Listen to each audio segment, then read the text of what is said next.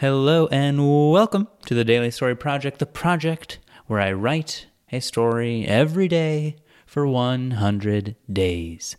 And here I am recording those stories, and I have everything I need.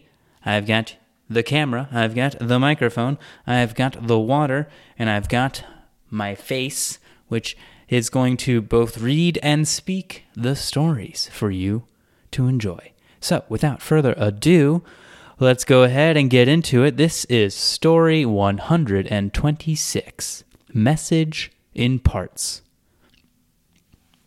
She tapped 3 times and stared at him, waiting for him to tap back. He tapped 4 times. It was safe to talk, at least for a while. Since the February purge, this was how it had to be. "What's the news?" she asked. "I know the first part and the third part. You?" said the man. They knew each other, but not by name. Names were too risky now. She was glad to hear he had parts of the message she did not. She hid her relief in a fake laugh and said, "You're funny." "I have 2, 4, 5, and 6, she said. He chewed on his stale bagel.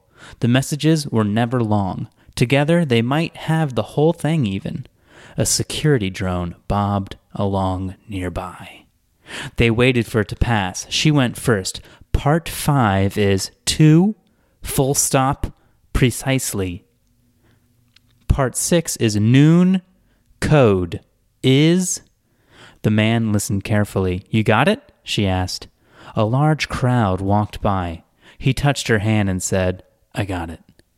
"Repeat it back to me," she said. He did, and they moved on. The man went next. Part 1 is February damage. Part 3 is activate noon. They repeated to ensure the messages were committed to memory. None would dare risk writing, not after what happened in February. Finally, she offered parts 2 and 4. Part 2 is undone, full stop. Another security drone passed them, interrupting the meeting. Part 4 is April. Together, they had assembled nearly the complete message in their heads. February damage undone. Activate noon April 2. Precisely noon. Code is...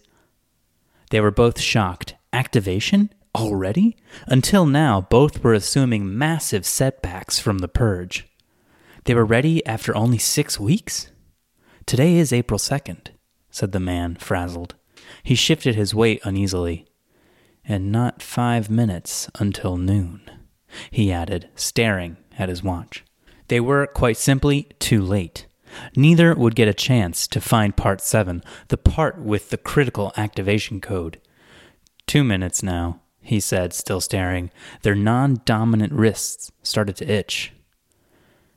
"Jesus, it's really happening. They're broadcasting," she said. 1 minute. It really burns," complained the man. A fleshy keypad materialized in their forearms. She looked around the cafe. Maybe they would be lucky.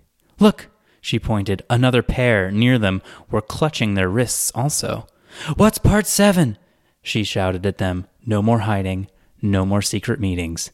"Inkwell! What's happening? Do you know the rest?" shouted one of them. She told them the full message and added, "The code is Inkwell. Type it in now."